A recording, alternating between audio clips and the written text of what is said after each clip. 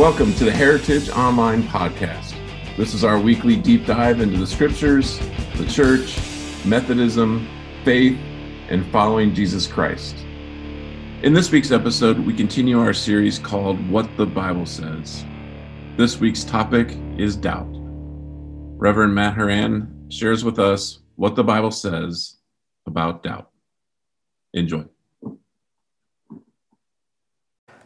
So, kind of curious to first poll the crowd here. If you're watching at home, you can raise your hand as well. How many of us have done a garage sale? Not gone to, actually put on a garage sale. So a couple of us have had that experience. Well, so my parents just moved to Virginia a little over a year ago.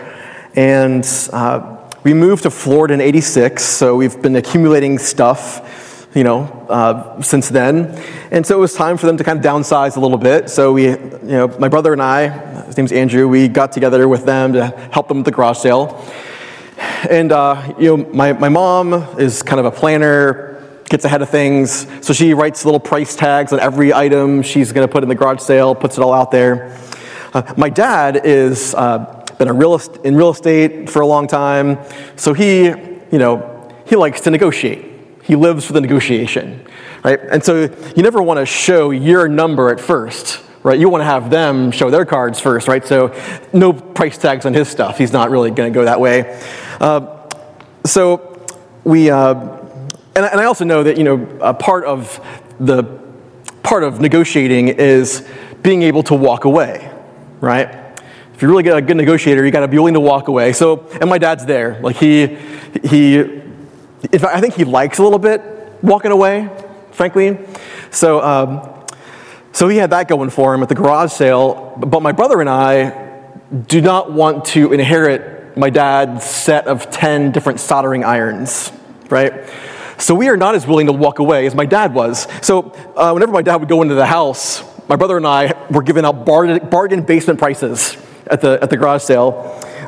He'd come out again, then it would get a little more tougher to make a deal. But I did learn that there are different kinds of approaches to garage sale customers. Some of the things they would try on you, like they'll come up to you and they'll say, "Hey, how much for this napkin holder?" Now it says 50 cents. There's a little sticker on it, right? But they're wondering, really, what are you willing to do on this? And so I said, well, it's 50 cents for the, okay. 50 cents, huh? It's like we're negotiating a, 10-year lease or something. Will you go 25? Like out of the principle of the thing, I'm thinking, no, 50 cents. But I'm afraid we're going to be stuck with this napkin holder. So, all right, fine. So, we kind of were at a disadvantage. But I also knew there were a couple tricks people were using, right? There'd be somebody negotiating with us, their spouse or someone else walks by. What are you looking at? We don't need one of those, right? And then keeps on walking. And now I'm at a disadvantage because the person thinks they don't need this napkin holder. And I'm like, oh, fine, 25 cents, right? They might also do the change pocket, which was an interesting move, I thought. You'll say it's 50 cents, and they'll go, 50 cents, huh? Okay, and they'll pull out the change in their pocket. I got 18 cents. Would you do 18 cents? And, and then later on, they want to buy something else. They have a wad of $1 bills in their other pocket, but that's their change pocket. They're going to do the move on me, right? So by the time the garage sale's over, I trusted no one. I doubted the integrity and the intentions of every single person who walked into our garage sale. And so that was an enlightening experience. But, that did kind of come to mind this week preparing for this morning as we continue our sermon series on what the Bible says. We asked you guys what you wanted to know more about what the Bible says. And so today's question was, what does the Bible say about doubt? And so that came to mind pretty quickly for me. But a passage that jumped out comes from Matthew 14, starting in verse 15. It says this: As evening approached, the disciples came to him and said, "This is a remote place, and it's already getting late. Send the crowds away so they can go to the villages and buy themselves some food."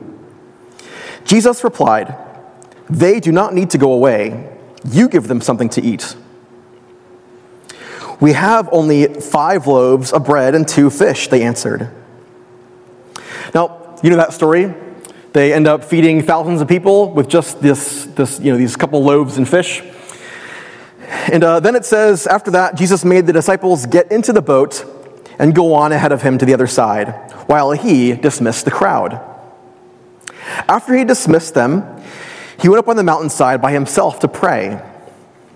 Later that night, he was there alone, and the boat was already a considerable distance from land, buffeted by the waves because the wind was against it. Shortly before dawn, Jesus went out to them, walking on the lake. When the disciples saw him walking on the lake, they were terrified. "It's a ghost," they said, and they cried out in fear. But Jesus immediately said to them, "Take courage, it is I. Don't be afraid."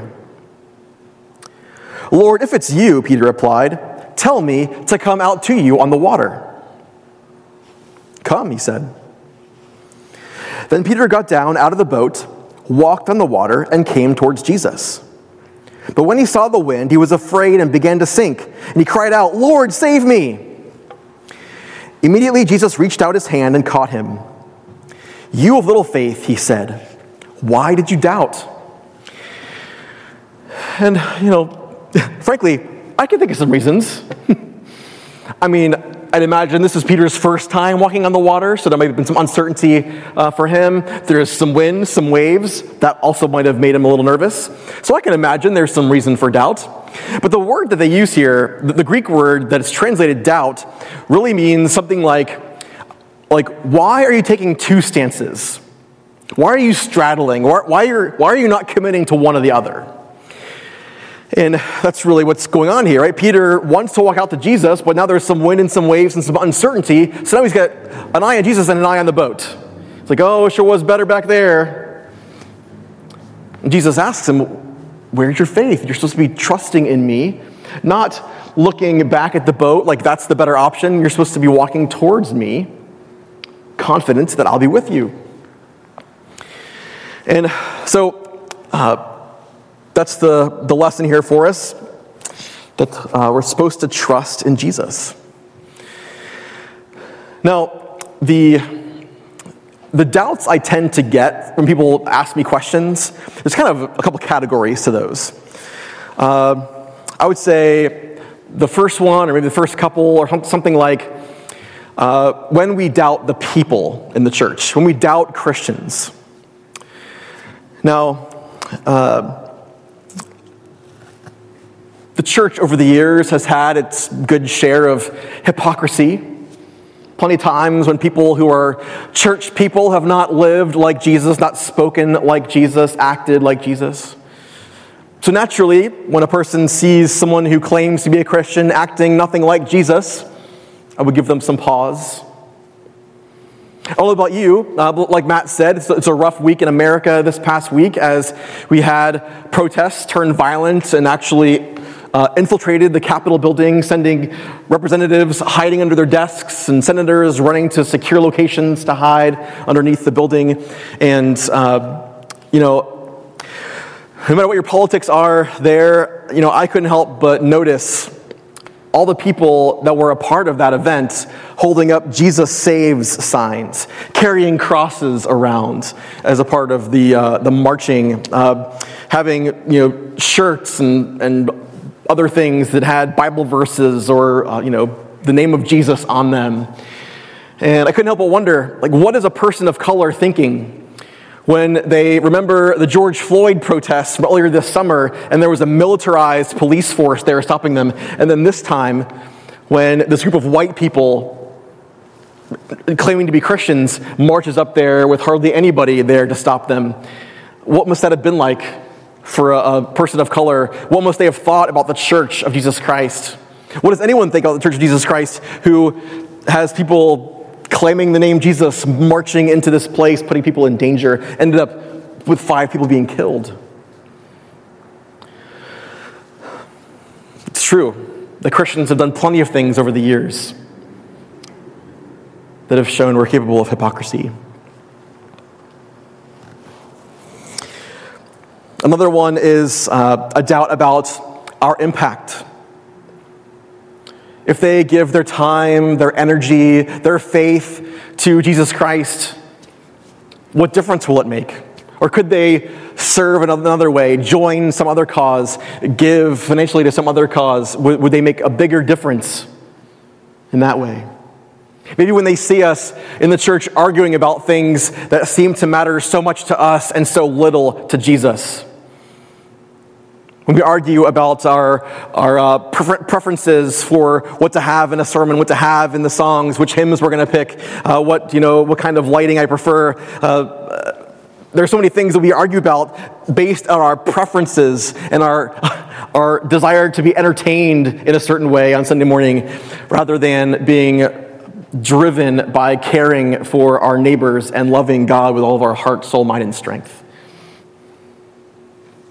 And the third doubt that I have heard the most is probably when they question the science of the Bible.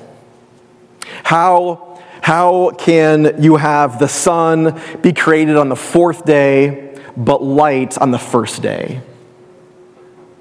And, there are plenty of people who feel that believing every word of the Bible in the way that it is said, in the order that it is said, is a test of true faithfulness.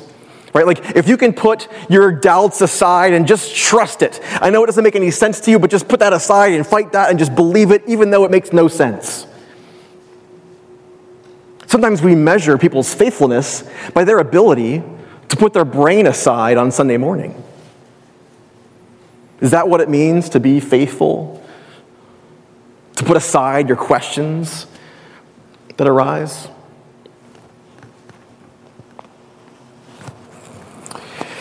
The Methodist Church is not perfect. There are plenty of things that make me crazy about the Methodist Church, but there are also a lot of things that I love, enough to the point where I want to be a pastor of a Methodist church. And John Wesley, the founder of the Methodist Church, actually sums it up pretty well. He says, "I believe the merciful God regards the lives and tempers of men and women more than their ideas. I believe he respects the goodness of the heart rather than the clearness of the head. And that if the heart of someone be filled by the grace of God, patient love of God and human beings, God will not cast him into everlasting fire prepared for the devil and his angels, because his ideas are not clear, or because his conceptions are confused."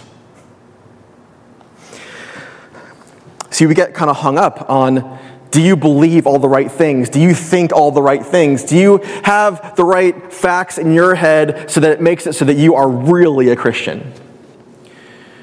And in the Methodist Church, we don't do that. When there is a question that arises about what we're doing practically, what we're thinking theologically, what we're studying biblically, we have a whole process for thinking about those things together.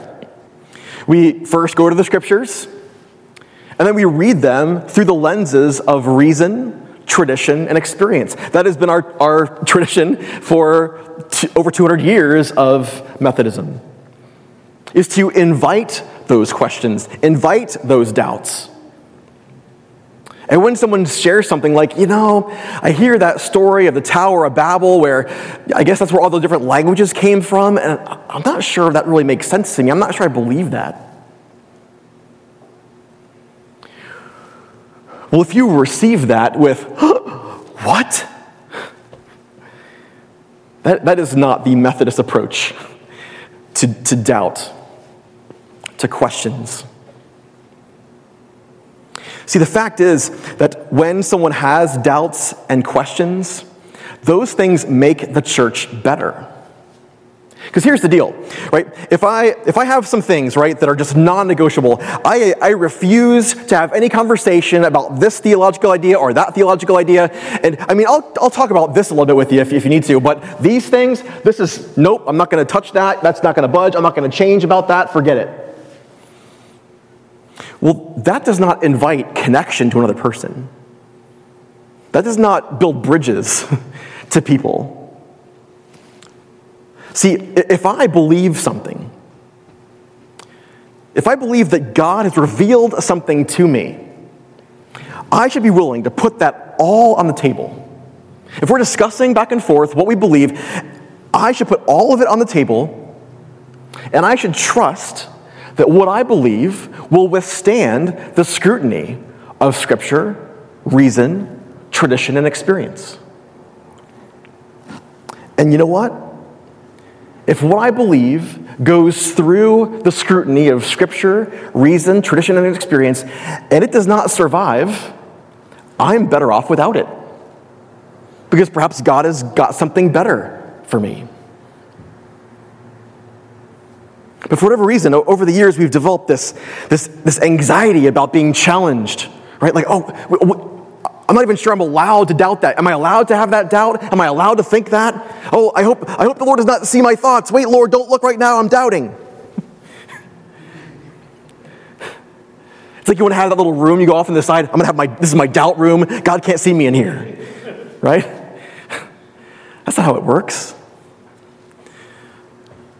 You know, when Thomas doubted, Jesus didn't throw him out. He said, all right, come on, look.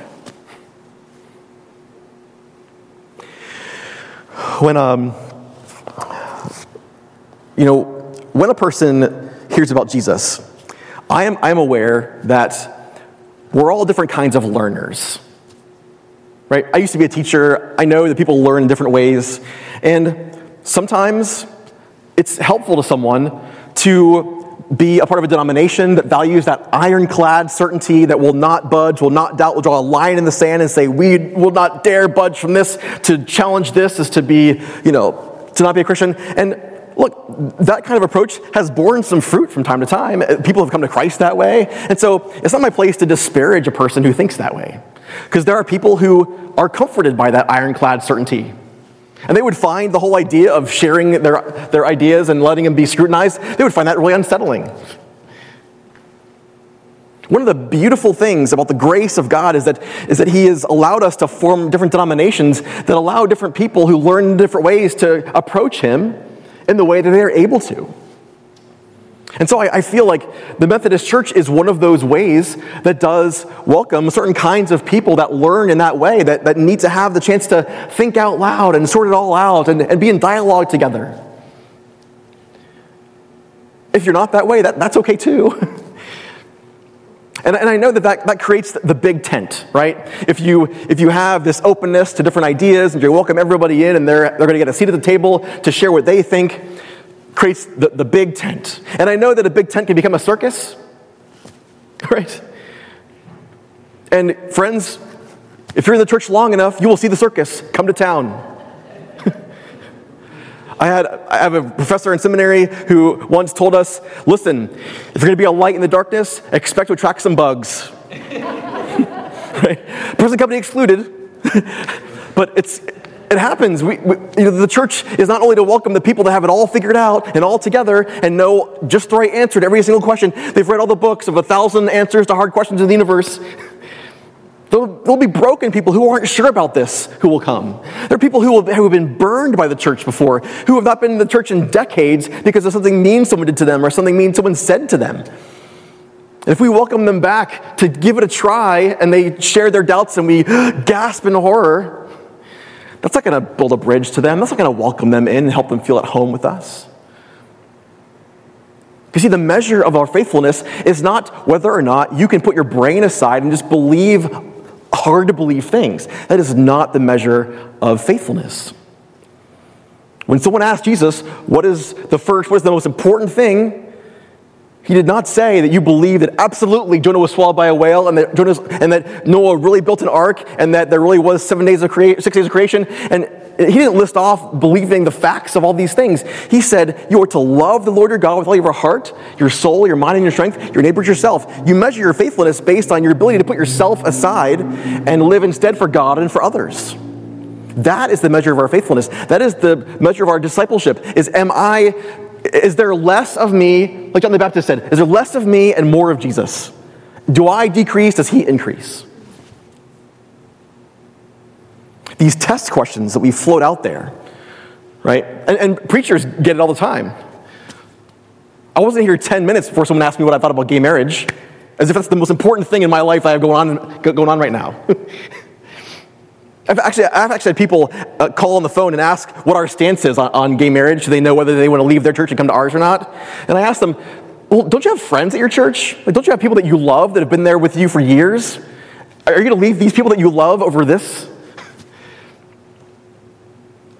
Like, why? I don't know why we seem to think that having all of our thoughts and beliefs exactly word for word correct all the time is the thing that we need to use to measure each other, to measure a church, to measure a pastor. Or do we welcome that person in to be in conversation and dialogue with them? You know what a privilege it is when someone tells you, you know what, I read this thing in the Bible and I just have the hardest time believing it. That is a scary thing to share with another Christian, because they're afraid you might have the gasp. What? But what a privilege when they tell you, you know, I have this doubt, I have this question, I'm not entirely sure. Because it takes courage. It takes courage to walk up to someone else and tell you they have some doubts or some questions. It is a privilege. And what you do with that is if someone shares that with you, you say, thank you for sharing that with me. I would love to walk with you through that and study that and think about that and talk about that. You know what's even better, friends? Let me let you off the hook a little bit. You might then feel when someone brings you a doubt that it's your job now to set them straight. You get that all fixed up, you get that ironed out, you get that checked off, you've got them back figured out, and now they're good. That is not your job. Their eternal salvation, them being saved from something in this world, it is not all hinged on your ability to answer their questions.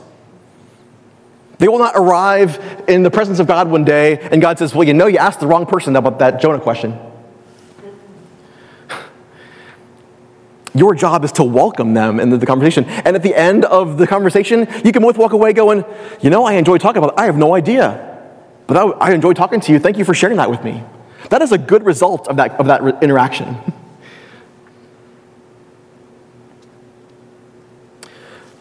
What a gift it would be to know that we were people that others felt safe approaching with questions about their faith. Wouldn't that be great to be that kind of person? Wouldn't it be great to be that kind of a church? That's one of the things I love about the Methodist Church, is that's what we do. We invite people into the process, into the dialogue, the conversation. And yeah, sometimes we're not all on the same page, and we discuss and debate and go back and forth, and it might take us years to figure out what we think about something. But we do it together. And that's the beautiful, beautiful thing that I love about when someone has the courage to share their doubts with someone else. So I don't know about you, I wonder, maybe there is a person in your life who has shared their doubts with you. Or maybe you have some doubts that you're not sure who to share them with. I would encourage you, if you ever have a question or something that you'd like to talk about, feel free to email me, call me, whatever. I talk enough about how to fix the plumbing around here and how to, I would love to talk about Jesus. That'd be great. Call me anytime. Or maybe you know someone who's struggling with their faith, and maybe you feel that pressure, right, to set them straight. Maybe you feel pressure to answer their questions or to Google their questions to get them the right answer. But I want you to instead enjoy that conversation. Enjoy the gift of the friendship that will deepen as you talk about that. So I don't know, maybe you have that person in your life. If you do, rejoice over that. Welcome that conversation and enjoy it, because you will see a deepening of your faith, deepening of their faith, a deepening of your friendship with them, and it'll be a great gift to you both, to be able to be that safe place, that safe person for anyone who has doubts. When you have a doubt, when you have a question, those things make our faith better. As iron sharpens iron, so one person sharpens another. It's a chance for us to figure out what is next for us, how we can be better about this, better about that, how we can think through things we never have thought about before. So I encourage you to keep your eyes open for who that person or people might be, who are looking for that safe friend who will listen to their doubts, thank them for sharing them, and show them the willingness to walk through that exploration and that wondering together.